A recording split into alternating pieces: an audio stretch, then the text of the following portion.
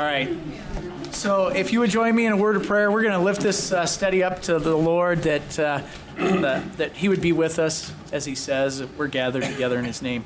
God, we just praise You and exalt You. God, I thank You for Your word. God, I thank You for the teaching we got last week from Travis with the overview of the books of the Bible and the Bible, how it was, the canon was put together, Lord, and just... God, just how You put together the books for us to learn from. And God, we just thank You for that. God, we just pray for wisdom, Lord. We pray for preciseness. God, we pray that we would be looking at Your scripture and having it teach us what You want us to know, God, so that it would change our lives, Lord. The scripture says it's wise unto salvation. And God, we just praise You for that. We praise You for Your Son, our Redeemer, God, that's shown throughout the Old Testament. Lord, we praise You for that, and we see the fulfillment in the New Testament, God, and we praise You for that. God, once again I say, just be with us tonight as we turn our attention to Your Word and start digging in a little bit in a fast-paced way, God. Help us to slow down enough to catch what we need to learn. We ask these things in Christ's name. Amen. We're going to start off because it was funny. I thought it was awesome when Doug won the $5 bet last week. I thought it was awesome. But what I'd like you to do is go to your contents. We thought about buying food for everybody, but... Did you? But $5 just didn't go far. Yeah. Woo. Yeah, I might start a Baptist potluck. No, so if you don't mind, just... go with me here. Let's go to our table of contents in the front of your Bibles. I'd like us all to say the books of the Bible together. I just think it's a great time for us to learn that order. Travis kind of laid out what each of those were. That we had the teachings. Those are the first 5. Torah, another word for that, right? We had the poems, poetry. We had, history. He laid all this out. You have it in your notes. But what I want to do is just pound through this, and let's do the Old Testament, New Testament, and say it together. So, ready? Genesis, Exodus, Leviticus, Numbers, Deuteronomy, Joshua, Judges, Ruth, 1 Samuel, 2 Samuel, 1 Kings, 2 Kings, 1 Chronicles, 2 Chronicles, Ezra, Nehemiah, Esther, Job, Psalms, Proverbs, Ecclesiastes, Song of Solomon, Isaiah, Jeremiah, Lamentations, Ezekiel, Daniel, Hosea, Joel, Amos, Obadiah, Jonah, Micah, Nahum, Habakkuk, Zephaniah, Haggai, Zechariah, Malachi. And if you would, mine flips over. Matthew, Mark, Luke, John, Acts, Romans, 1 Corinthians, 2 Corinthians, Galatians, Ephesians, Philippians, Colossians, 1 Thessalonians, 2 Thessalonians, 1 Timothy, 2 Timothy, Titus, Philemon, Hebrews, James, 1 Peter, 2 Peter, 1 John, 2 John, 3 John, Jude, Revelation. All right. I just thought it would be helpful to get that in our minds. So, if you would bear with me, I have a scripture reading I want to start with first, and then we'll get into the lesson. Kind of like a Sunday morning. We do our scripture reading, then we have our the preaching, right? I love that. If you would turn with me, if you wish, you can go to John chapter 2. We're going to be reading verses 1 through 11. You're going, Mark, aren't you teaching out of the Torah and Genesis? Yeah, I am. Okay? This is our scripture reading. On the 3rd day, there was a wedding in Cana in Galilee, and the mother of Jesus was there. And Jesus also was invited to the wedding with his disciples. And when they ran out of wine, the mother of Jesus said to him, "They have no wine." And Jesus said to her, "Woman, what does this have to do with me? My hour has not yet come." His mother said to the servants, "Do whatever he tells you." Now, there were 6 stone water jars, there for the Jewish rites of purification, each holding 20 to 30 gallons. Jesus said to the servants, "Fill the jars with water," and they filled them to the brim. And he said to them, "Now draw some out and take it to the master of the feast." So they took it, When the master of the feast tasted the water, now become wine, he did not know where it had come from, though the servants who had drawn the water knew. The master of the feast called the bridegroom and said to him, everyone serves the good wine first, and when the people have drunk freely, then the poor wine. But you have kept the good wine until now. This the first sign Jesus did in Cana of Galilee and manifested his glory, and his disciples believed in him. All right, so tonight's lesson is in Genesis. We're going to go back, okay, folks? So turn back to Genesis 1. I was sharing with Gary this morning. I said, I need prayer. I said, I feel like I'm driving a bulldozer through a minefield at 75 miles an hour. And I'm not supposed to hit any landmines. Not going to happen. We're going to hit landmines, but we're going to move from chapter 1 to 11 pretty quickly because, this is only going to be about an hour and maybe 30 minutes, right? Maybe a little less. I guess it's going to be a little less now. So let's get started. You have your outline papers in front of you. If you do not have one, they are in the back. We as elders are asking, take notes, write down questions. Come talk to us. Come speak to us about this. There's going to be a little bit of time for interaction tonight. At least I hope there will be. But we will be moving at a fast pace. So let's get ready. We'll just do the simple stuff. Title. The title in Hebrew is literally the word Reshith. Okay? Reshith. And it just means in the beginning. Okay, that would be its Hebrew title for this scroll as one of them in the Torah, the first 5 books. Now, we know it by its Greek name, and that is what? Genesis. Now, that word in Greek means origins or beginnings, okay? And if you look at Genesis, that's really not a bad title, right, for Genesis, because there are so many beginnings in this book, and we're going to look at those tonight. So, basically, I want you to keep that in your mind that, you have this title in the beginning or Genesis that was taken from the Septuagint, okay? So the Greek translation of the Torah. Now, Torah means teachings, all right? First 5 books. This is one of those teachings. The author, most people believe it is Moses, okay? And it's substantiated, all right? It's stated in Exodus 17:14. This is when God says, write these things down, right? Exodus 17:14, Exodus 24:4, Exodus 34:27. That is where you see Moses is writing down the Torah to share with the people, okay? Now, it's confirmed by Scripture. So if we look at Joshua 8:31, you will see it says these are the books of Moses, all right? If you look at, let's go ahead and grab one.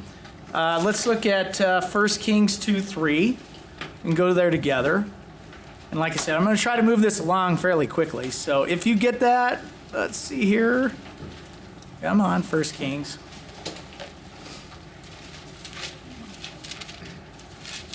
All right. 1 Kings 2:3 very simply states, and keep the charge of the Lord God, walking in all the ways, keeping his statutes, his commandments, his rules, and his testimonies as it is written in the law of Moses. So you can see they're signifying this back, these writings, the law, the Torah, back to Moses. So he is most likely, and I truly believe, he's the author of the Torah, okay, or of Genesis. So the date, when did Moses pen these down? Now you need to remember that the Torah was not written until after they left Egypt and they were actually in the plains of Moab, and Moses began writing these down. So sometime between 1445 BC and 1405 BC, the book of Genesis or the Torah was written. What's really cool is reading some of the history books that are out now with the archaeological evidence of Egypt, with Egyptology that's going on. It's confirming all of these things that are written in the Scripture. One of the fascinating things I read, what I thought was cool, I don't have it cited here, was that when Joseph came into the land, Egypt was being ruled by a Semitic group who probably language was very close to Joseph. And you can see Joseph got along with the Pharaoh and he went to the top, right? We won't go through all of that with Joseph. But archaeology is even confirming that it's interesting how Joseph would have aligned fairly well with the Pharaoh of Egypt at that time. But Moses, the Pharaoh of Egypt at that time, was from a different culture, different race. And not that this is a racial thing, this is just a different culture and did not have monotheistic beliefs at all. Pagan beliefs, multi-theistic beliefs, right? Polytheism, and went contrary to Moses. It's really cool how archaeology is actually showing that, yeah, that scripture is real, okay? Purpose. The purpose is that God of creation chose to bless sinful mankind through Abraham and his seed who will inherit the land. Now, we're looking at verses 1 through 11. What's the purpose of 1 through 11? The purpose of 1 through 11 is setting up the story of Abraham, the generations of Abraham, the chosen man, right? With the chosen lineage and the sons of promise. So really, chapters 1 through 11 is just setting up the fact that Abraham is the chosen man of God. Okay? So theme. What's the theme that's in Genesis? Now, part of this, Michael Edwards, thank you, Michael, he'll be teaching next week, right? Because he's going to take on 12 through 50. We're focusing on just 1 through 11 tonight. But the theme is beginnings, covenants, and generations. So Genesis describes the origin of the human race, the introduction of sin into the world, the confusion of languages, also known as the dispersion of nations, right? And the divide or choice of Israel based on promises made to Abraham, Isaac, and Jacob. That's Genesis in a nutshell. Okay? No, you're cool. So the theme is beginnings, covenants, and generations. Genesis describes the origin of the human race, the introduction of sin into the world, the confusion of languages, and we know that as the dispersion of nations, right? And the divine choice of Israel based on promises made to Abraham, Isaac, and Jacob. And Abraham, Isaac, and Jacob, Michael will cover next week. So, in your outline, you have a little place there. Outline. 1 through 11 is primeval history. Why would I not use the word prehistoric history? Well, we have it right here. There's this history.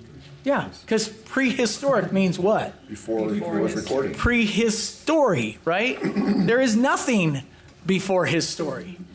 Okay? His story is all the way back. So we don't use the term prehistoric. We use the word primeval, which prime means first or beginning or one. Okay?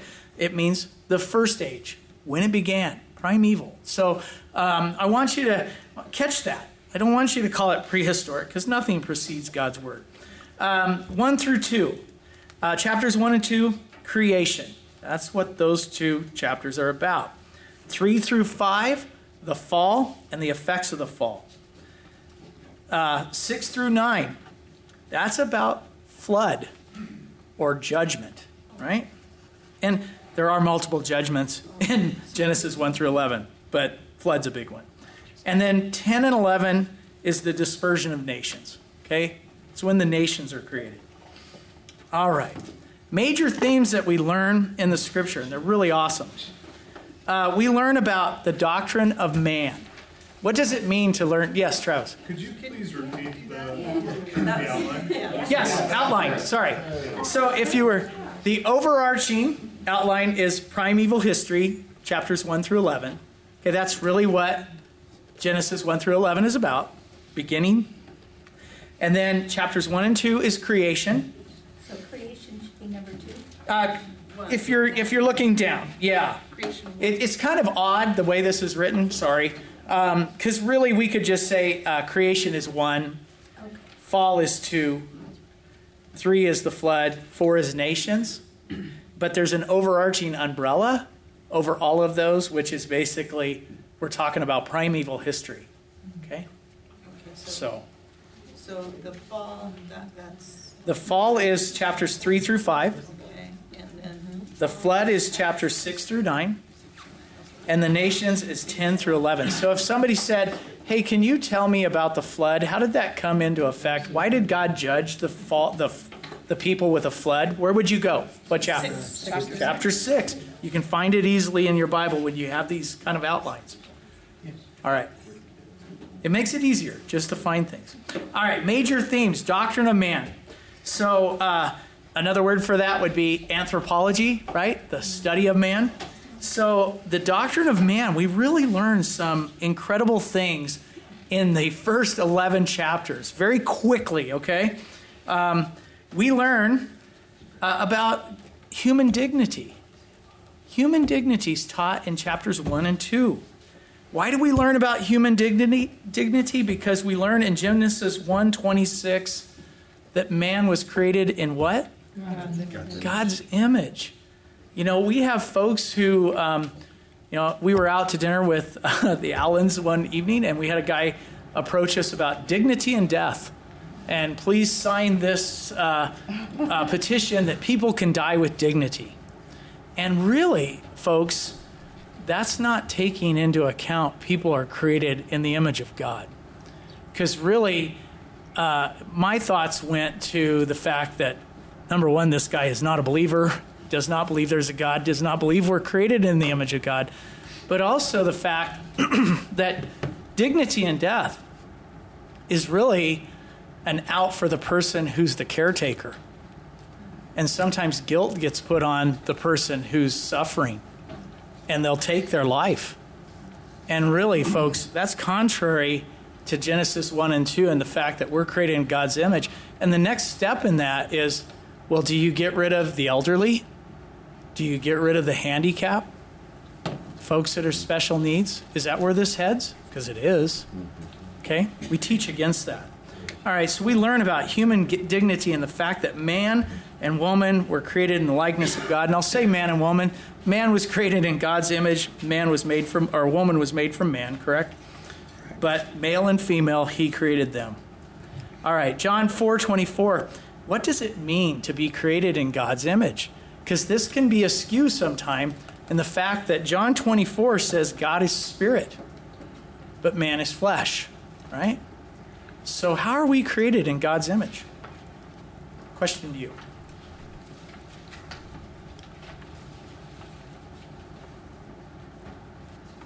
Yes, Leah. I'm thinking that there are things about our spirits that reflect His Spirit. So ways that we think and reason and our sense of morality. Absolutely.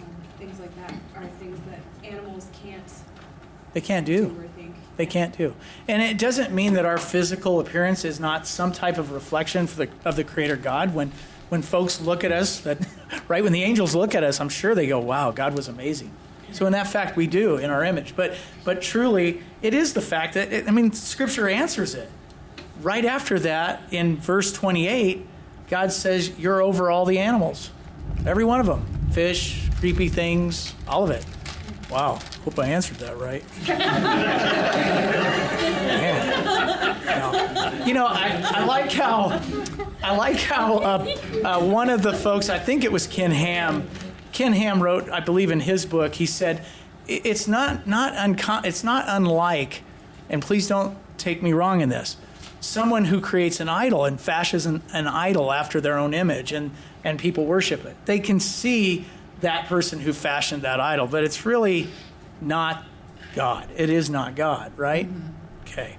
So, but we put on the likeness of God. If you look at Ephesians 4:24, I like this in a contrast or a thought about what does it mean to be created in God's image. Now, we don't have this unless we have Christ, but it says, put on the new self in the likeness of God in righteousness and holiness. That's Mark paraphrase, okay? You can look it up if you'd like, Ephesians 4:24. God wanted us to be holy. He wants us to be righteous, and we are that in Christ, and that is an image of God, okay? We're called to be holy. All right. What I think is interesting is sometimes people think, well, we're like God. We're like God. No, we're not. According to Philippians 2:7, it says, Jesus emptied himself, became a slave in the likeness of men. Okay? That means he was not like us. Okay? So we are not God. All right. The other thing we learn about man in Genesis, we're made from dirt. Okay? We're just dirt. I love the fact Ken Ham shares in his videos and his book, Answers in Genesis, 59 Questions. You know, we're all shades of dirt. Why we have all these racial tensions and stuff when we're all just dirt colored anyway, you know, from Adam, who had that dirt in him. I just don't get it. So the fact is, we learn that in Genesis. This is anthropology. This is what do we learn about doctrines of man, right? We also learn in Genesis 2:15, you know what? Work was created before the fall. It's okay for man to work. It's not part of sin. Now, toil in the earth because of the curse that was put on the earth, that's what came from it. But it isn't work itself. Work is not a curse because God placed man in the garden to work the garden. That's previous to the curse. So men, like it or not, yes, you get up and you work. That's not part of the curse, but the bad stuff that comes along with work, right? The weeds and the stuff we have to deal with, okay, and they may not be real weeds, but they may be a boss that is difficult.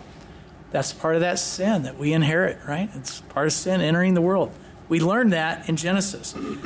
We also learned that God taught man to be scientific. He brought all the animals to it. And that he named them one by one. Categorized them, named them. So it's pretty cool. We learned that in Genesis. And we learn about woman and the fact that she was made from man's rib. You know, not the head to rule over, not the feet to be walked on, but in the side, right? It's a beautiful picture of how God created woman. Then we learn about man's depravity, okay? In Genesis, we learn about the anthropology of man, subtitle, human depravity. We learn about, in chapter 3, disobedience. We learn about how man fell, what brought him to fall. Chapter 4, soon after that fall, we learn that man's a murderer. We learn that murder's there. You see Cain killing his own brother. Chapter 6, corruption. And then 6:13 says violent. We learn that man is violent. So, makes sense that we have the political environment we have today, does not? Right? We're corrupted. Chapter 11. This was interesting to me. I thought we learned in chapter 11 about man's pride, his arrogance. We see the fact that man is about that. It's a temptation. It's a sin that we're drawn to. We see that with the people who built the great, big, huge tower to heaven, right? They wanted to be as great as God. Okay? Pride.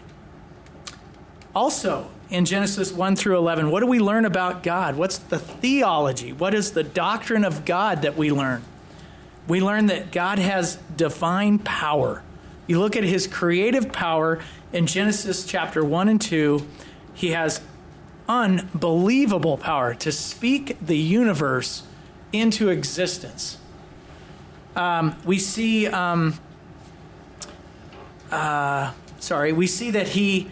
he's omniscient, okay, in Genesis. Chapters 1 through 11. How do we see that? Because he goes to Noah and says, build a boat. A flood is coming.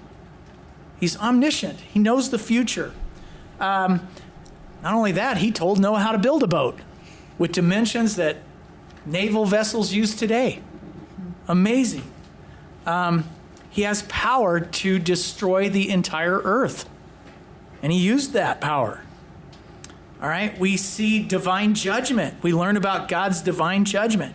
In chapter 3, we see divine judgment that he had on the serpent for tempting and deceiving Eve to take the fruit in the center of the garden, knowledge of good and evil.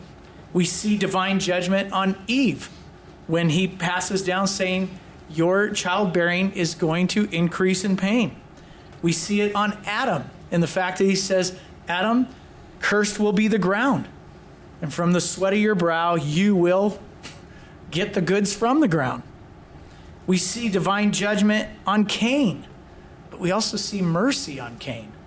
It's an amazing story. Here we have our first murderer, and it's not an eye for an eye with God in this story. It's almost a testimony of mercy. He judged him harshly because he had to leave, he had to flee. Everybody wanted to kill him, but God made it so people could not. That was the mercy. But we see that divine judgment. We see in chapters 6 through 8, the judgment of all mankind, spare 8, right? He decided that he'd wipe them all out.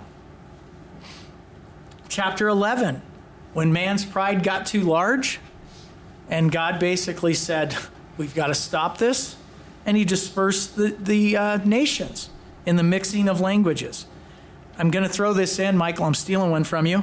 Out in chapter 37, we see divine sovereignty. And we see this with chapter 37 through 50, and especially with Joseph and his comments to his brothers. What you meant for evil, God meant for good. So even things that were bad, that were flooding in on Joseph, that appeared to be bad, God used them for his ultimate good, to save the nation of Israel. And we see that in the flood. It was horrible. You think of how many folks must have died in that flood. I love it. One of the folks who used to attend here said, there's pictures in the nursery of the Noah's Ark and, the nursery. And in her mind, when she sees the Noah's Ark, she sees everybody clinging to the boat getting swiped away, right? Because thousands and millions, how many people would have died in that? Millions probably died in that flood. Divine grace. God chooses the lowly. God doesn't choose the arrogant and proud. He chooses the lowly. You look at the story of Cain and Abel. It's interesting. He chose the second son's offering, not the first son's. So God will choose the lowly. And then you look at the line of promise. The line of promise that God chose was Seth. He's the third son, right?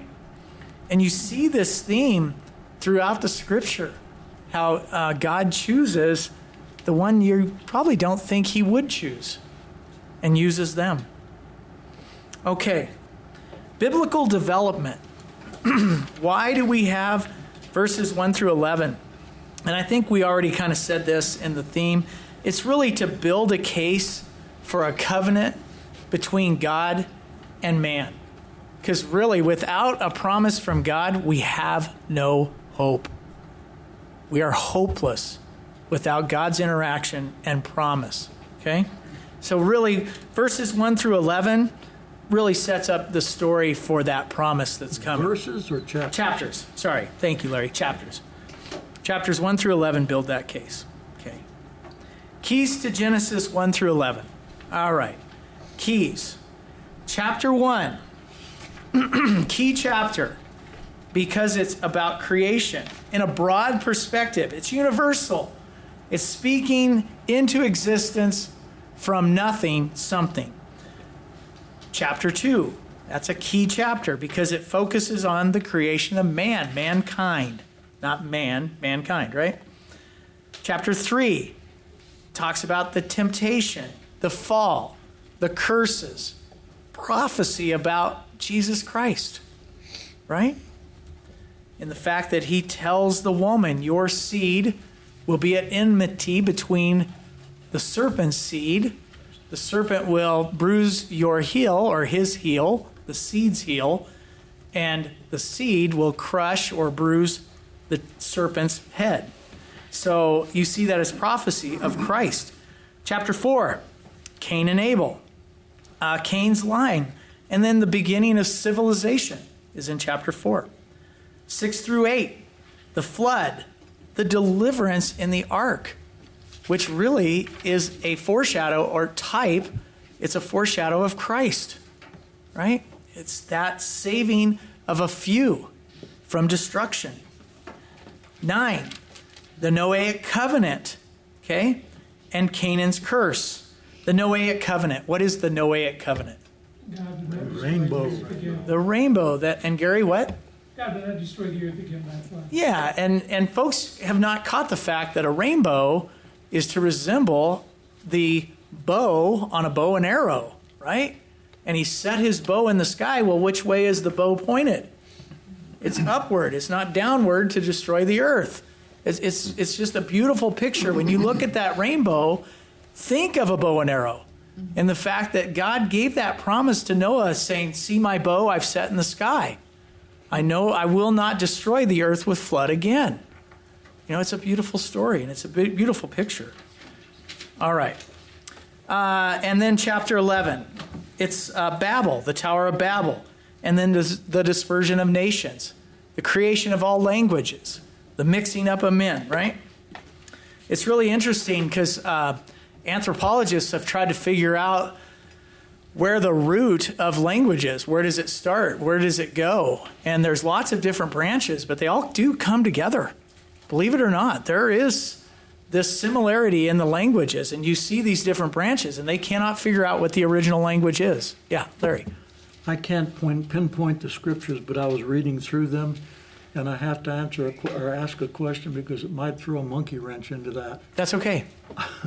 There's several places in our earlier scriptures where it says the people and their languages went into various places, suggesting to me that there were already different languages. Yes, that was one of the things I did read. And the thought on one commentator was that the fact that after the flood, it does say, and we can go there. Let's go there together. It does appear, Larry, that that could be a possibility in the fact that it does say It's in 1032, isn't it? No. Well, I know 10:4 talks about it, because I noticed that, and then, It's post-flood. Yeah, 10:4, or yeah, 10:5. 10:4 talks about it, but then 11:1 says they all use the same words, so it kind of Right, foreshadows it. right. And I'm trying to see where it says, I read this, hang on one second.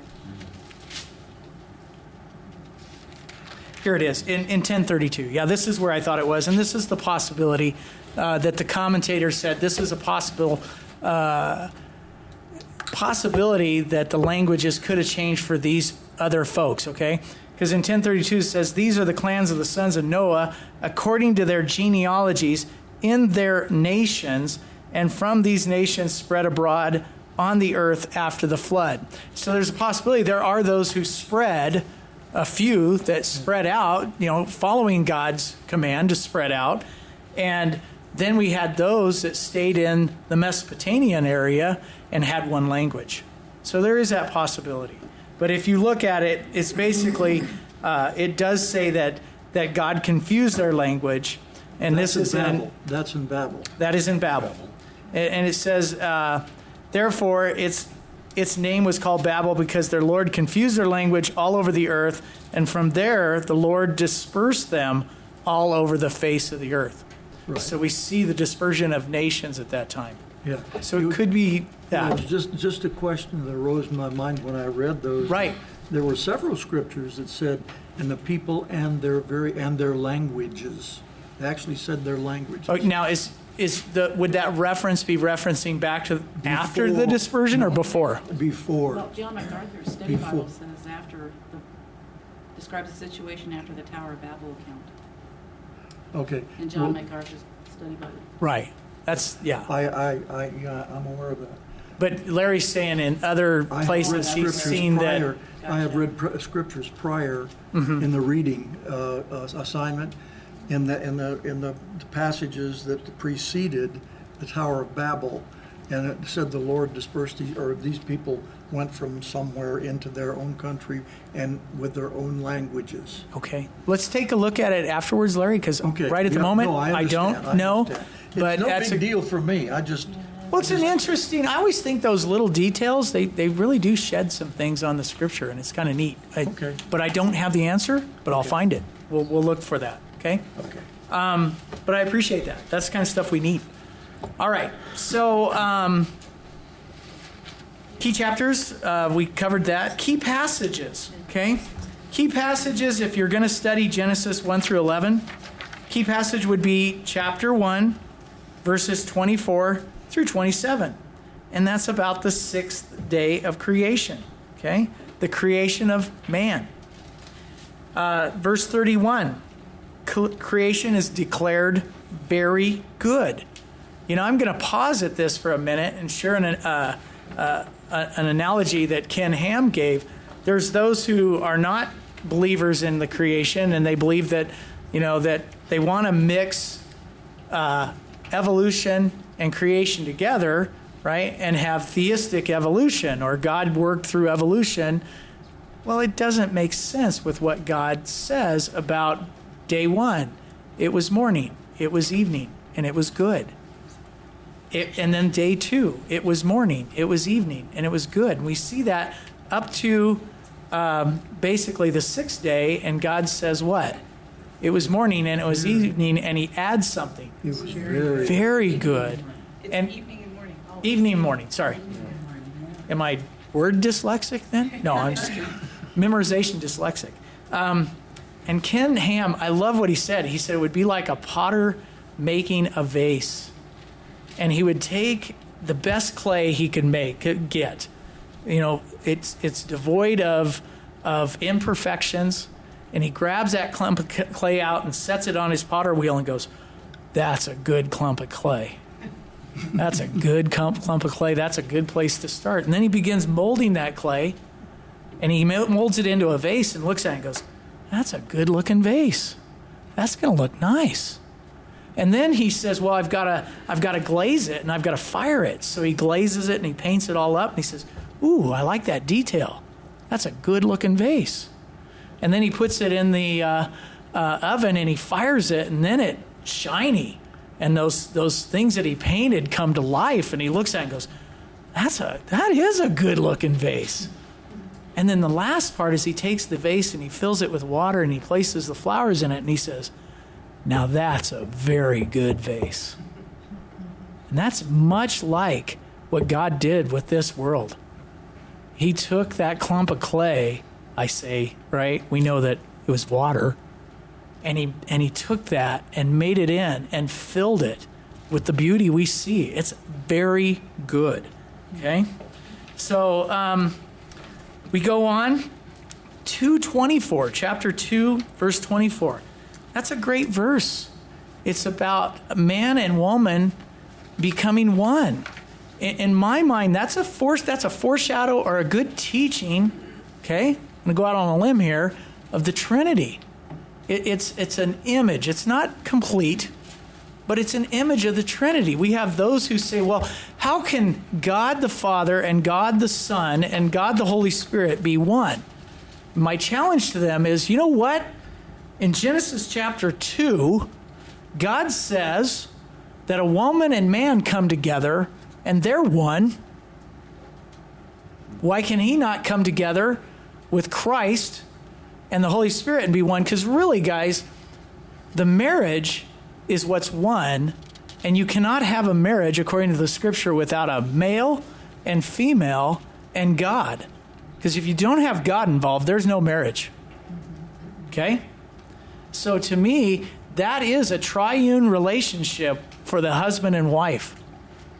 Now, it's not a perfect analogy to the Trinity, and I'm not going to go down that trail, but I love this verse, 2:24, because it gives us guys knowledge to say, you know what, when we become married and we're one with our wife, we work together as one. We don't work separately. We walk together.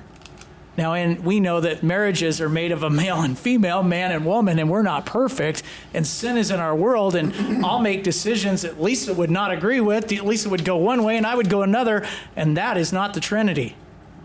The Trinity walks in perfect harmony because all three persons are perfect. They would decide exactly the same. So I think it's a great analogy. It's not perfect, but I do think it's a great one. And we learn that in that verse. 3:15, Chapter 3:15 is prophecy. We talked about this earlier. A promised seed. That is a key passage because we see Christ from the very beginning all the way through. 6:1-4. Love it, right? That it's in here as a key passage. Sons of God. How do you interpret that? How do you look at that? What do you learn from that? We're going to study that a little bit. Hopefully, if I give us enough time, if I can buzz through this. Yeah, that's a tough one. And please accept my apology. I like a little more interaction, but because we're moving at 75 miles an hour, we're bringing that down just a little bit, okay? Key dates. Authorship. It's important to know when it was written and who it was written by. Why is that? Anybody? Why is it important to know who a book of the Bible is written and when it was written and who it was written to? Why is that important? Well, it gives Christy. Context? What's that? Context. Context. Yes, context. You need to know, how is this being presented?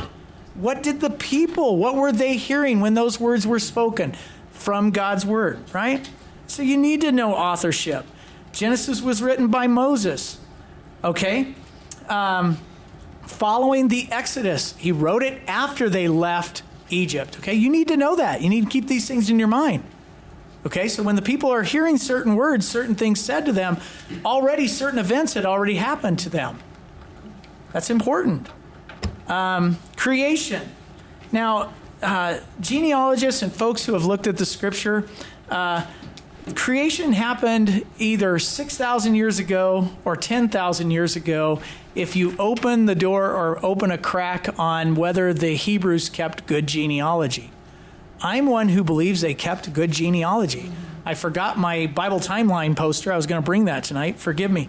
But it's important to kind of look back and say, okay, we need to look at the genealogies. Who begat who begat who, and work that backwards to when creation happened.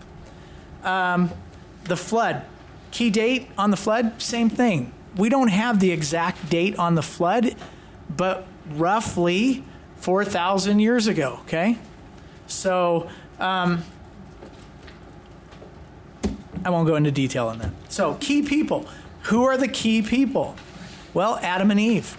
They're the first humans. We learn a lot about ourselves by studying Adam and Eve and their relationship. Cain, Adam's first son, the first murderer, right? The first wanderer. We learn a lot about ourselves by studying Cain. Enoch, the father of Methuselah. That's amazing. He walked with God. He never died. He was taken away. He was with God and he was with God. Amazing. Noah, he walked with God. He built an ark. He was the father of Shem, Ham, and Japheth, and cursed Canaan. Okay, so Canaan was Noah's grandson. I love the fact that Noah, it says he was a preacher. He also built an ark. He's a carpenter. He's a carpenter preacher. I think I might have heard that one before. It's just interesting how Noah had those skills, just like our Savior. Nimrod. Interesting to learn about Nimrod. He was a hunter, a great king, founder of cities, son of Cush. What's interesting is when Michael was doing our Bible study on Genesis this last year in men's ministry, we learned that it's a possibility. Nimrod, that hunter, that might have not been about deer. That might have been men. He hunted men because he took over cities. So this guy was bad, okay? He was tough and not nice. All right, literary structure. How is the Bible put together as a book? Okay, so this is where it gets really cool. I love this part. We know that in a literary structure, we talk about the primeval history. That goes from Genesis chapter 1, verse 1 through 11, verse 32. It forms the introduction to the patriarchs, and it demonstrates a need for the Sinaitic, or the covenant made in Sinai, the Sinaitic covenant. and the Noahic flood. So if you're looking at it from a literary structure, the first part would be introduction. And that would be Genesis 1:1 through 2:3. That's just the introduction. And it's really neat how it gets after this. If you go to Genesis 2:4, we'll pick, you know what, I don't want to go there. I'm going to go there last. Let's go to 5 verse 1, okay?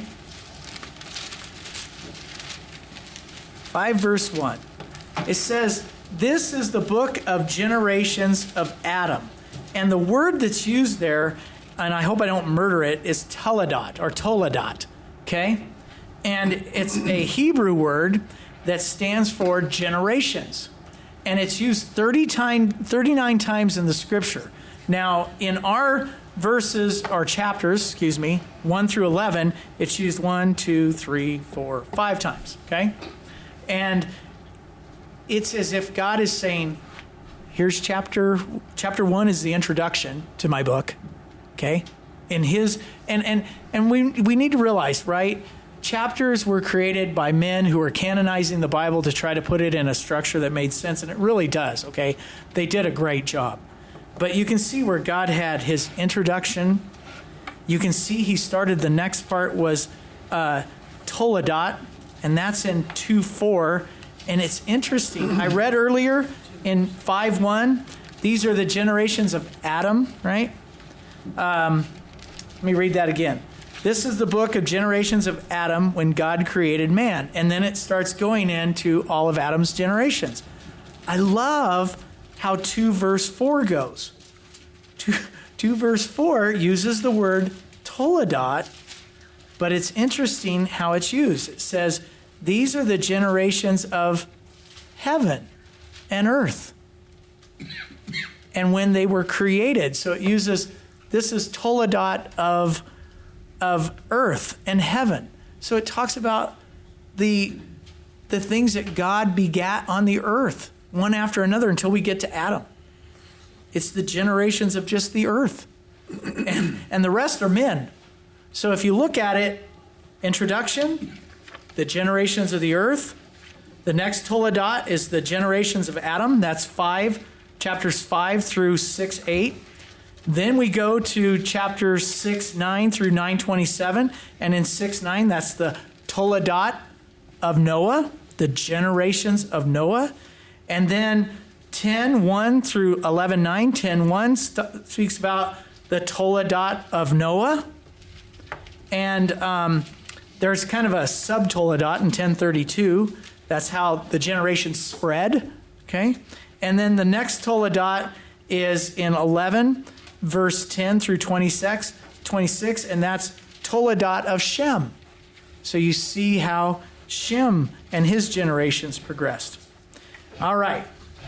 Now we're going to get into the interesting stuff. Yes, Travis. So Mark, how do we fill in this literary structure outline? You should have 6 points, right? We have A, and then 4 points underneath. Oh, did I copy my wrong thing in there? I don't. I think I did. So we should have 6? Yes. Okay. You should have 6. So forgive me if I only put 4 in my example. So it goes introduction is... Introduction is 1, and that's Genesis. God created the universe with mankind as the apex. That's chapters 1 through 2, 3. Okay. 2 is the Toledot, or generations of heaven and earth. Sin enters and spreads among mankind. That's that Toledot. It tells about that. That's 2:4 to what? 2:4 to 4:26. Okay. 3, the third Toledot second Toledot. It is chapters 5, verse 1 through 6:8, and that's the Toledot of Adam, which is the corruption of mankind. Sin enters the world, right? 4, that's the Toledot of Noah, and that's chapter 6, verse 9 through 9:27. That's God's judgment on mankind. If you want to use the word uncreation, he uncreated. And renewal, he recreated the earth, he renewed it. Basically, and then that ends with the Noahic covenant, or the rainbow in the sky, right? And then 5 is the Toledot of the sons of Noah, And this is where God disperses mankind as nations after the rebellion of Babel. And that's chapter 10, verse 1 through 11, verse 9. And then the last one would be number 6. That's the Toledot of Shem. And that's chapter 11 through 10, chapter 11, verse 10 through 26. Everybody get that? Okay. You're welcome. There is another Toledot in 1032, and that's more about the generations being dispersed. Okay. 3 was the 1 through what? 5:1 through 6:8. 6:8. Okay. Yep. And 4 was 6:9 through. 9:27. Okay. Thank you. You're welcome. All right, now we get into the fun part, and we've got a half hour, and we are going to have to really accelerate. Okay, but I do want to have some conversation. So, interpretive challenges. Okay, the first one is the nature of Genesis 1 through 11. What do you believe the nature of that section is? Okay?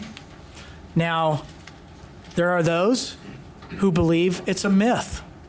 They believe that it's a myth copied from ancient Mesopotamia, and it was shared with Abraham, possibly, an oral tradition made it down to Moses. You can see where I'm going. No regard for God's involvement, right? No regard for God. So they believe it's a myth, a collection of ancient myths. One of the ones that they speak about is the Enuma Elish, and I'm hoping I'm pronouncing that correct. But it basically, it does somewhat, I'll say, it is a creation story. It is from Mesopotamia. It has different sections, but they're different. And I'm going to go down real quick. Genesis account.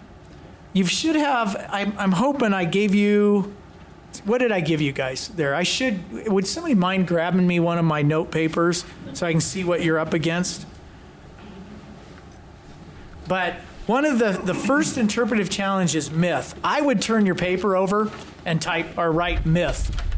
And then make 2 columns, Genesis, and just say myth, or you can actually put the Enuma Elish, which is ENUMA space ELISH. That is a myth that was from ancient Mesopotamia. So if we look at this Genesis account, okay, if you have on your left-hand side Genesis, number 1, God is seen as the ultimate source of power, and he transcends creation. But in this myth that these people believe that Abraham copied somehow, it's a magic incantation, and they're the ultimate source of power. There's multiple gods, and the gods are subject to nature. Jive. Next one down, number 2. Our Genesis account is organized coverage of creation. It systematically includes general realms of nature. Sky, land, sea, right? We see these things. Animals, fish, birds, man. I'm not saying them in order. I'm just giving you, it's systematic. On their side, it doesn't include creation of vegetation. There's no mention of it. Animals and light, no mention. They're just assumed to have already exist. And the moon and the stars were created, but the sun wasn't. I don't know how they think this myth went together. 3, the purpose of Genesis was to praise God as Lord over creation and acknowledge him as such. And it was a tribute to God's ultimacy and authority. If you look at this Enuma Elish, it was a hymn to praise some Marduk as champion of mightiest of the gods. Okay? It doesn't jive. 4, Genesis begins before things as we knew them to exist. God created ex nihilo. Nothing existed, then God spoke it into existence. In this myth, it begins before heaven and earth were named, but cannot imagine a situation where material did not exist. Okay, that doesn't jive. And then 5, our Genesis account starts with primeval deep, okay? And theirs does start with deep, but it's all fresh water or salt water. So it's completely different, guys. So for folks to say that Abraham just borrowed a myth, it doesn't jive. It just doesn't jive. Symbolic. So what I'm saying here is there's no proof at all that Genesis was a derivative or a copy from an ancient myth. That's my point. Number 2, symbolic theology. Now this is called the Neo-Orthodox influence. It's basically what started Neo-Orthodox is basically archaeological evidence that was being presented with bias. I'm going to just say that. It led to men trying to reinterpret Genesis. It's also a possibility that some men were trying to explain the fall of Satan. Okay, and how does that fit into the play of Genesis? Because Satan and his demons are just created beings. We believe they were created along with creation when God spoke it into existence. And how can you have the fall of Satan in such a short period of time? Okay, so they came up, Neo-Orthodoxism came out of those things. But basically the stories of Genesis, their belief, embody truth symbolically. Theology is buried within the stories. For example, Adam symbolizes the first man and represents all man, although he wasn't a true man in real space in time, but merely a fictional character who stands for the rest of mankind. That's symbolic theology. And you can see that influence in America, where folks talk about Genesis and, it's just analogy and it's symbolic. And if you read about it, it's really not historic. Okay? I want you to listen to this quote. If we buy into myth or symbology, okay? This quote is from a very well-known atheist, Thomas Huxley. And I think a lot of us would like to think, the downfall of America started in 1960 when prayer left the schools. I hate to break it to you, it started a lot sooner, okay? A lot earlier. Thomas Huxley was not from 1925, he was from 1825. 1825 to 1895, that was his reign of power, I'll call it. He has an essay, what he calls Lights of the Church and Science. And this is his quote. This is from an atheist. This is not a believer, okay? I am fairly at a loss to comprehend how anyone for a moment can doubt that Christian theology must stand or fall with the historical trustworthiness of the Jewish scriptures. The very conception of Messiah or Christ is inextricably interwoven with Jewish history. The identification of Jesus of Nazareth with the Messiah rests upon the interpretation of passages of the Hebrew scriptures, which have not evidential value unless they possess the historical character that is assigned to them. If the covenant with Abraham was not made, if the circumcision and sacrifices were not ordained by Jehovah, if the 10 words were not written by God's own hand on stone tablets, if Abraham is more or less a mythical hero, such as Theseus, the story of the deluge a fiction, that the fall a legend, and that the creation is but a dream of a seer, if all these definite and detailed narratives of apparently real events have no more value as history than have the stories of regal period of Rome, what is to be said about the Messianic doctrine, which is so much less clearly enunciated? And what about the authority of the writers of the books of the New Testament, whom on this theory have not merely accepted flimsy fiction for solid truths, but have built the very foundation of Christian dogma upon legendary quicksand? Man, we have an atheist get up in our own face when we deny the historicity of Genesis, when we don't see Abraham as a real man in real time, in real space. It destroys the testimony of the New Testament.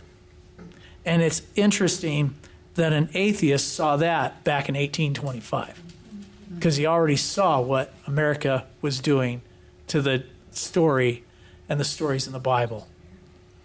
They were pushing them off as myth and symbology. That is not what they are. So let's jump back into it. Got to see where you guys are at. So we are at the interpretive challenges, right? Mm-hmm. Myth, symbology, historical narrative. That's the third one. This is not literary. There is not a literary distinction between chapter 1 through 11:26 as there is through chapter 11:27 through 50:26 to the end of Genesis. It's all the same. The literary stories are the same. They use the word Toledot of Abraham, Toledot of Isaac, Toledot of Jacob. Okay? We see that word. It's used throughout Genesis. So if the stories of Abraham, Isaac, Jacob are believable, because those don't get contradicted as much, the story of Adam and Noah, there is real. Mm-hmm. There are discernible historical features in chapters 1 through 11. We have 64 geographical terms that we can place on maps. Terms. 88 personal names. 48 generic names. 21 cultural items. It talks about wood, metal buildings, woods, metals, buildings. Metal buildings would be interesting. Musical instruments. It talks about men who made instruments. Okay? The New Testament assumes and thereby confirms the historicity of Genesis.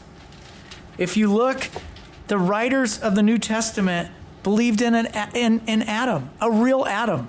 Luke 3:38, Romans 5:14, 1 Corinthians 15:22, 1 Corinthians 15:45, 1 Timothy 2:13 and 14, and Jude 14. All assume and know there was a real Adam.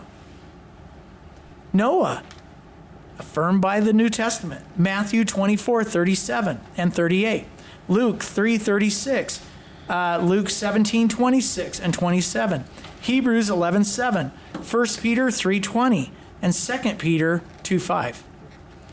Another interpretation challenge can be understanding Genesis 1 through 5. This is where and I want to hurry this along, but some things that came in on understanding Genesis 1 through 5, one of them was the gap theory. And the gap theory was actually invented by Christian brothers, well-intentioned. They came up with the gap theory, and the gap theory is Genesis 1 talks about God creating heavens and the earth, and then there's this gap. This is their theory. There's this gap of time, and then he talks about creating the earth again. Literary, it doesn't fit grammatically, and it's a stretch to make the Hebrew words. I'm not going to go into detail on it, but like I said, this theory originally came about to find a place for the fall of Satan and his demons. The problem here is that it is not grammatically likely to translate the word hayan or hayan as became rather than was. In other words, we believe it existed and God created it, and then the morning and evening is a detail of how he created those items. In the gap theory, they're trying to say, no, he created the heavens and the earth, and then it lasted for a while, and then he recreated it. That did not happen, okay? There's also the recreation theory. Now, this theory was by Merrill Unger and Bruce Waltke. They propound this view saying that bara does not necessarily mean creation from nothing or ex nihilo. They say that the emphasis of bara is that God is always the subject, and therefore the verb is used to emphasize that God is doing a work that no one else can do. That means they believe that God was recreating what was formerly in chaos. Now, these guys came up with this theory, this recreation theory, because archaeological evidence was coming to them saying that, well, there's all this dinosaur strata, and God doesn't talk about dinosaurs. So you got to come up with something here that makes this work. So that's what these guys did. They submitted to the authority of man instead of the authority of the Scripture. Okay? And what we need to remember, when evidences are being brought forward from the scientific community, they are being brought forward with their bias. They're being brought forward with their view of the world. They have their rosy-colored glasses on, and we have our Christian-colored glasses on. And honestly, they're bringing evidence forward that's not always accurate. It wasn't very many years ago, I was trying to teach my son how to be a little more critical of what he watches on TV, especially the Science Channel. And I'd warned him, hey, we're going to watch the Science Channel. They got a great show on tonight, and I want you to tell me if you see any mistakes. And they were down in Mexico, and they were doing a dig, and they were looking for this one type of velociraptor. And they knew that if they went back in time, this 4-foot velociraptor, they ought to see a smaller, less formed, get deeper in the strata, and you're going to find a velociraptor that's not quite as intricate and as advanced, okay? More like a chicken, or more smaller and less advanced, not as tough, right? Because this bigger velociraptor was really bad. It was mean, right? Well, they were doing their dig, and they found way down in the strata a more advanced velociraptor. And the guy goes, we know we can ignore this evidence because it doesn't fit geological time. Doesn't fit our story. And my son looks at me and goes, did he actually say they're not going to submit evidence that they found? Yes. And yes, I created a skeptic. It was wonderful. So my point to you is the fact that when evidence is being brought forward as fact, they may not be. We need to look at that archaeological evidence for ourselves. I love the fact that we have men who are Christian men, that are creation scientists, that are looking at things to really look at that, to see if it fits, how does this work in? Much better. It's a joy to see that happening now, where years ago we were at the mercy. I think it's sad. I'll share a story. When I was in high school, and that was many moons ago, we had a student teacher who was teaching our social studies, and he was teaching on basically evolution. And every time he would say, well, we know from evolution that, and my buddy and I, both being believers, would say, no, in theory. And at the end of the class, by the end time he was done, he ended up saying, in theory, this is what scientists are bringing forward. You don't get that today. It's being taught as fact. There's no theory. And guys, they have a faith-based religion. Their faith-based religion is naturalism. We were not there at creation. They were not there at creation. They are looking at the evidence just like we're looking at the evidence. We are looking at it in light of Scripture. They are looking at it in light of their bias that there is no God and there is no supernatural action. Okay? So that's going to be opposed. I'm going to go back to this. They are a faith-based religion with the doctrine of evolution leading them. And unfortunately, the separation of church and state in this country, we have combined with that faith-based religion with our state. It's sad. We were out in Washington, D.C. last year, and one side of the mall is humanism, and the other side of the mall is naturalism. It was very uncomfortable. And I thought, wow, how many of our founding fathers would want to see what we've done with this nation and something that's really supposed to be to show folks the freedom we have in the United States? Kind of sad, folks. Really sad. So I want you to remember, when you're hearing different evidence presented as fact, they are being brought as a faith-based religion from their bias. No different than we are. We have a faith-based religion too, and we have our bias, built on the Word of God, which is a trustworthy standard. Okay, so I'm going to go into meaning of day. That is another interpretive challenge. meaning of day. Is it a 24-hour day? We see the use of evening and morning. It's accompanied by numerical adjectives, right? It's the reason that the scripture uses in Exodus 2:11 why we keep the Sabbath day holy, or why Israel should have kept the Sabbath day holy, right? We are free because of the cross. The original hearers, what did the original hearers hear and understand the word Yom? What did it mean to them?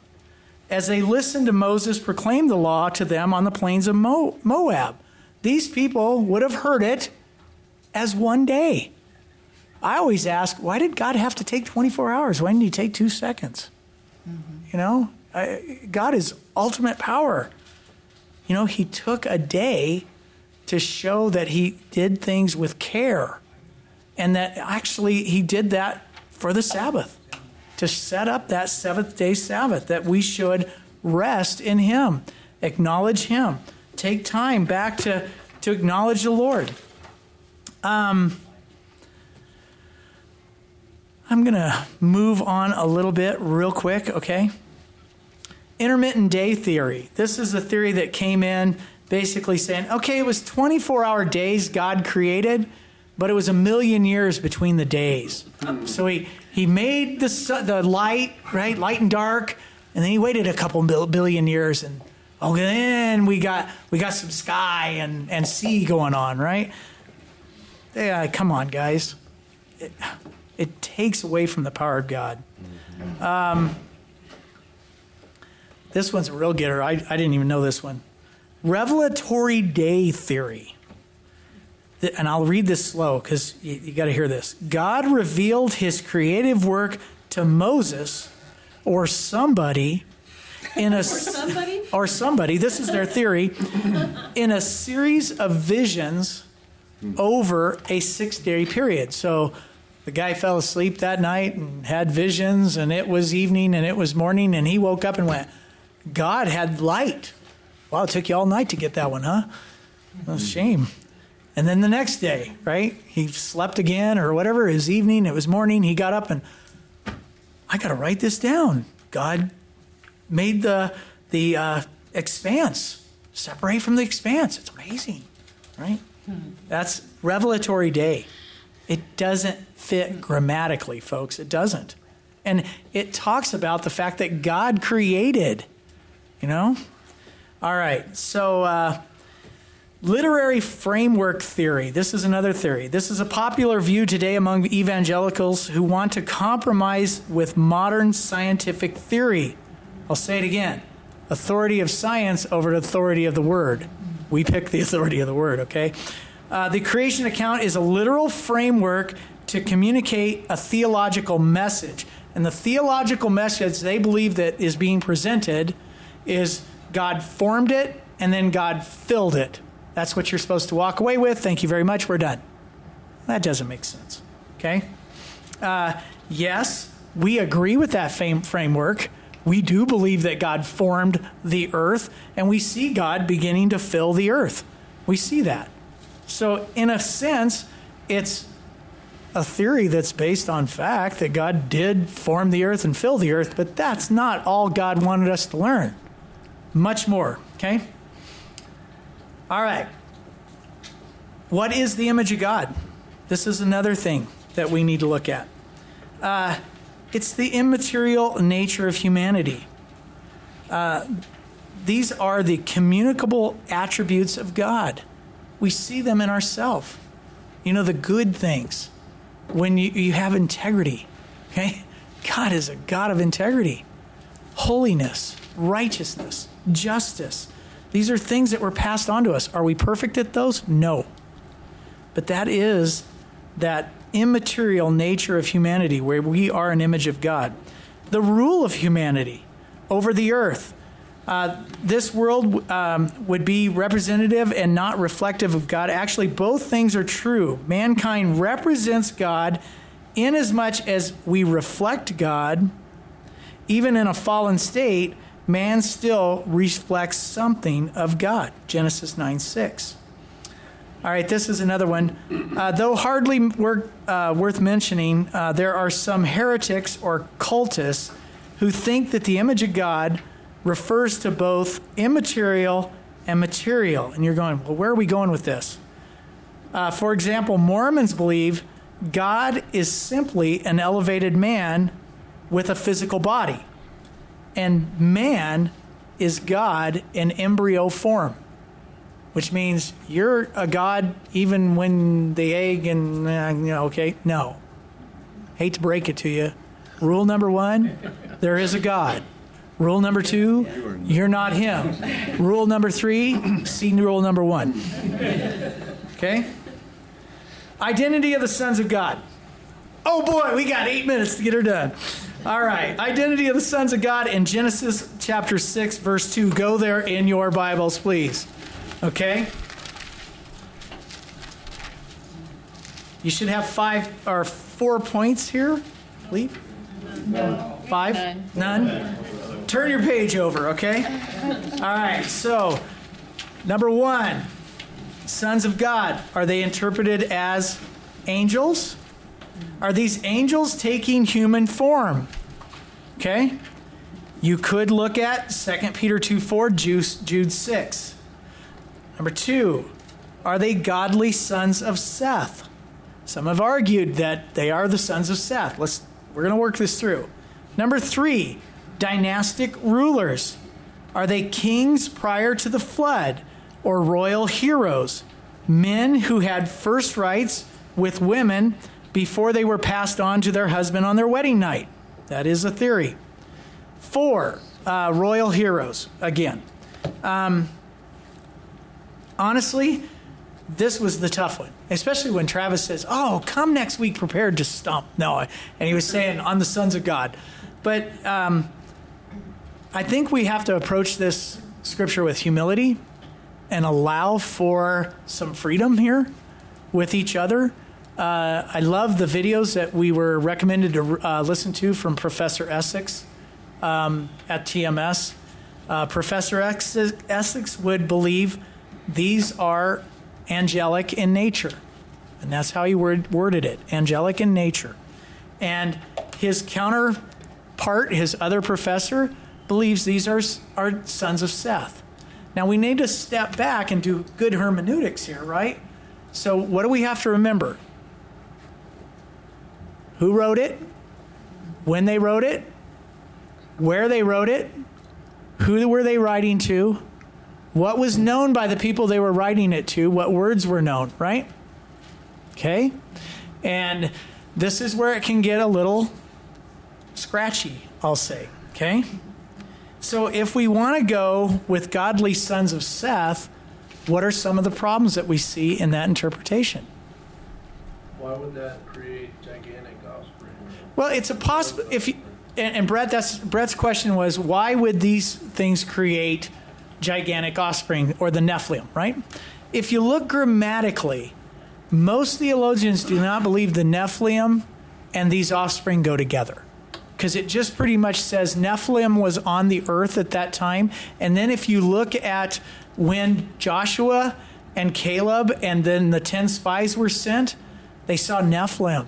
So Nephilim were on the earth after the flood.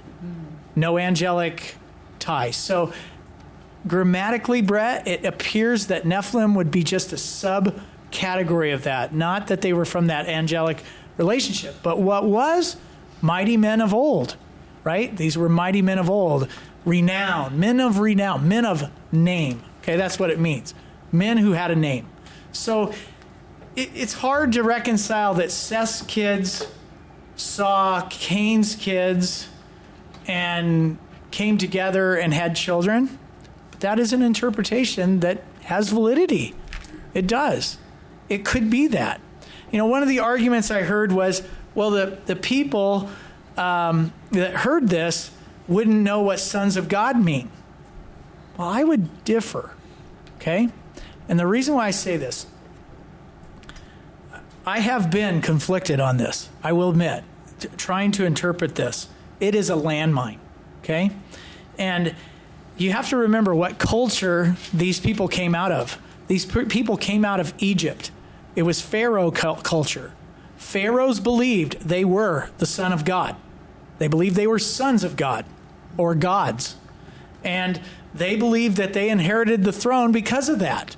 So the people would have thought sons of God could be dynastic or kings or pharaohs. All right? We also see later on through the Torah, and we see this in Job, sons of God mean angels. Okay? Now, the problem we have with interpreting it as angels is those who argue that, say, Jesus, when confronted by the Jews to trip him up, the lawyer, right, says we had 7 men. First one married the lady, and his brother, he died, so his brother had to have offspring with her to fulfill the need of, right? So he marries her, and then he dies, and then the next brother marries her, and he dies, and so on till the 7th man, right? And Christ looks at him and goes, do you not read the scripture? Right? She will not be given in marriage like the angels are. The angels are not given in marriage. Now, the argument in this is the fact that the woman is post-resurrection rapture. She's not pre-resurrection rapture like the women in Genesis are. The women in Genesis are pre-resurrection women. So they are given in marriage. Not to angels. Okay? But they are given in marriage to have children.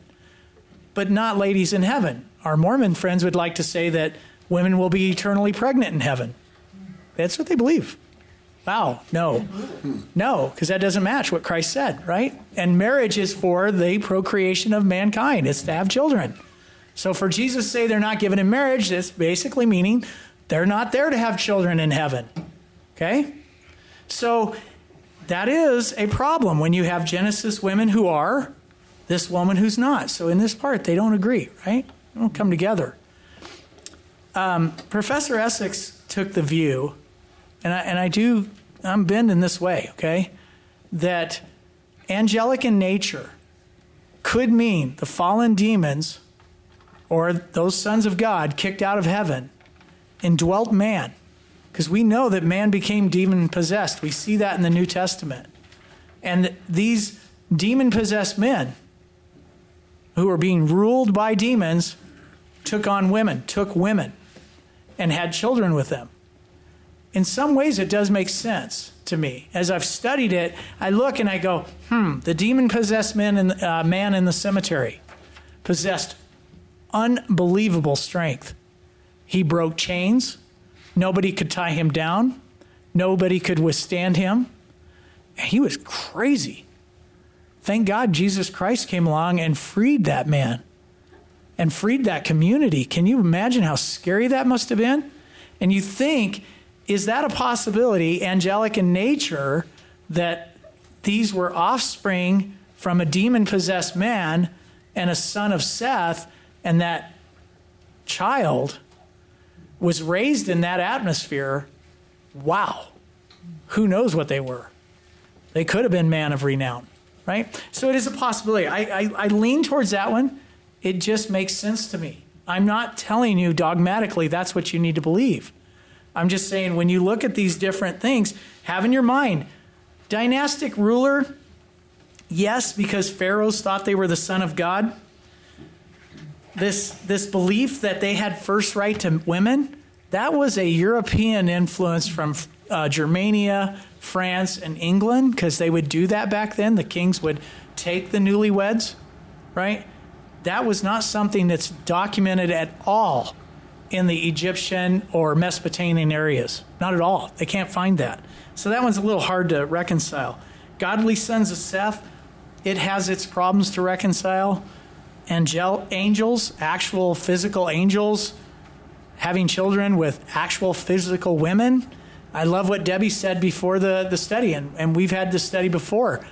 God made us after our kind, right? Well, angels aren't our kind.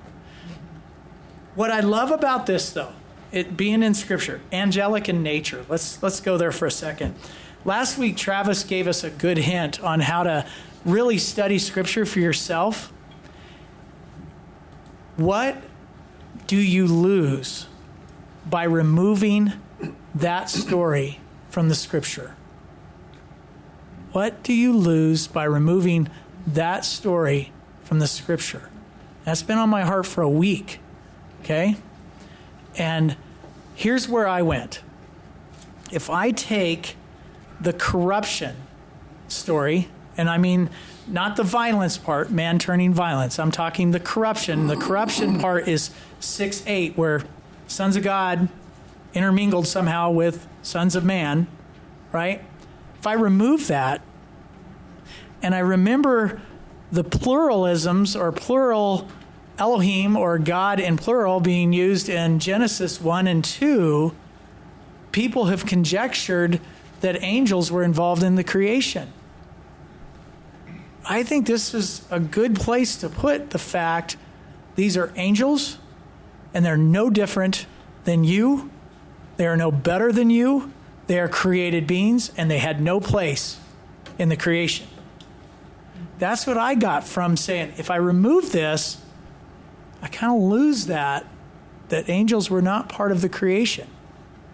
They're subject to fall. They fell. A third of them fell.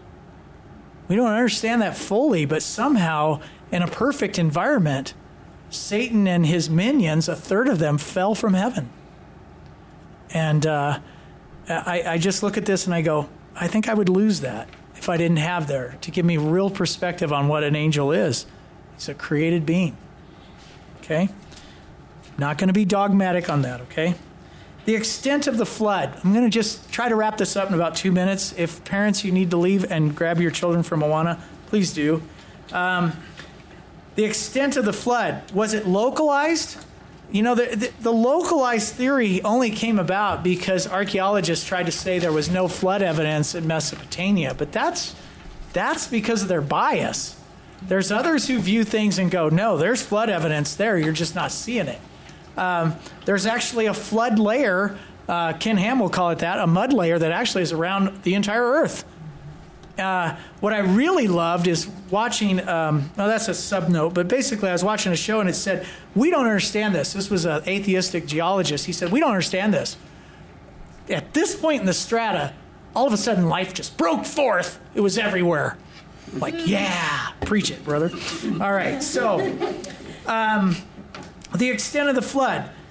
I believe that the scripture teaches it was worldwide. If you look at it, 6:13. 17, chapter 7, 21 through 23, death of every creature. Not just some, all. The need for a boat that big. I mean, this was a huge ship. If it was localized, why would they need that?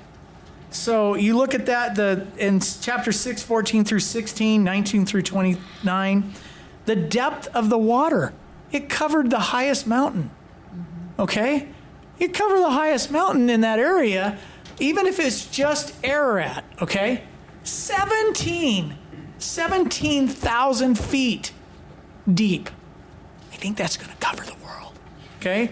But it said it was over the highest mountain. And if that was the Himalayas with Mount Everest, which I'm not sure if that's really did exist then, and I'll say that why, and I'll give you that in a minute.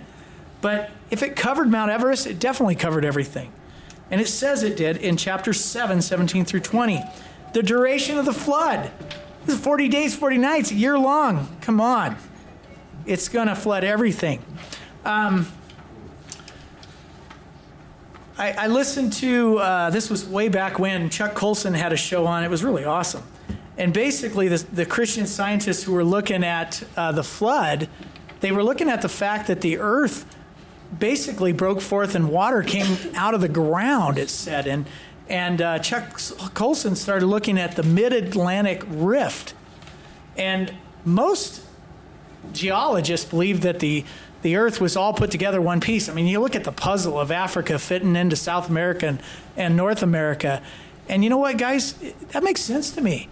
And geologists started looking at it saying, well, if the earth's crust or the earth was all together at one point, and God cracked that while it was sitting on top of water, they hypothesized that the water would shoot 65 miles into the air. and that it would shoot 65 miles an hour and create fissures all over the continents and shoot water into the air. And that's it. It very much describes what happened in Noah's time. And rain would begin to start. Most scientists believe that the Earth's canopy was 10 times greater than what it is today, because they see that really around the Earth, at a certain strata, all the plant life was pretty much the same. It was very jungle-like, big plants. And they believe that probably created the collapse of this canopy. And actually, that canopy could have been what was protecting Adam and our early ancestors to have lifespans of 930 years like Adam did. Mm-hmm. And post the flood, whew, it drops right off. That was awesome. I think I'll save this for Sunday. This was something I was going to share, but I'm teaching Sunday morning. Hopefully tonight won't scare many of you away. There's one more landmine we were going to look at, and that was the curse of Cain, but we are out of time. But if you want to talk about it, I'm more than willing to. It's interesting as well. But I appreciate you letting me run you through chapters 1 through 11 with the accelerator pushed down. But hopefully this gives you an overview of Genesis chapter 1 through 11. Let me just dismiss this in prayer, and then you guys can head out. God, we just thank you for tonight. God, I just pray that... God, that your word was exalted, and Lord, through my clumsiness, Lord, that you would still be exalted. And Lord, we just pray for clarity, that folks would wrestle these scriptures together, and Lord, that they would do some digging and do some mining out of gold for themselves, Lord, and that they would grab out a good Bible commentary and really start digging in and reading your scripture in light of what the rest of scripture says. Lord, let scripture interpret scripture. And God, we praise you for the fact that you created this world from nothing.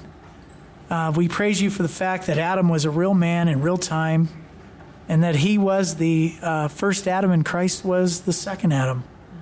Through our founding father, I'll call him Adam, sin entered the world and we were cursed, Lord. But through Jesus Christ, we're saved. And God, we praise you for that, the Adam who is perfect, Jesus Christ. And God, we just thank you for your word, and we thank you for the testimony of your scripture. And we thank you in all that you're doing here at Grace.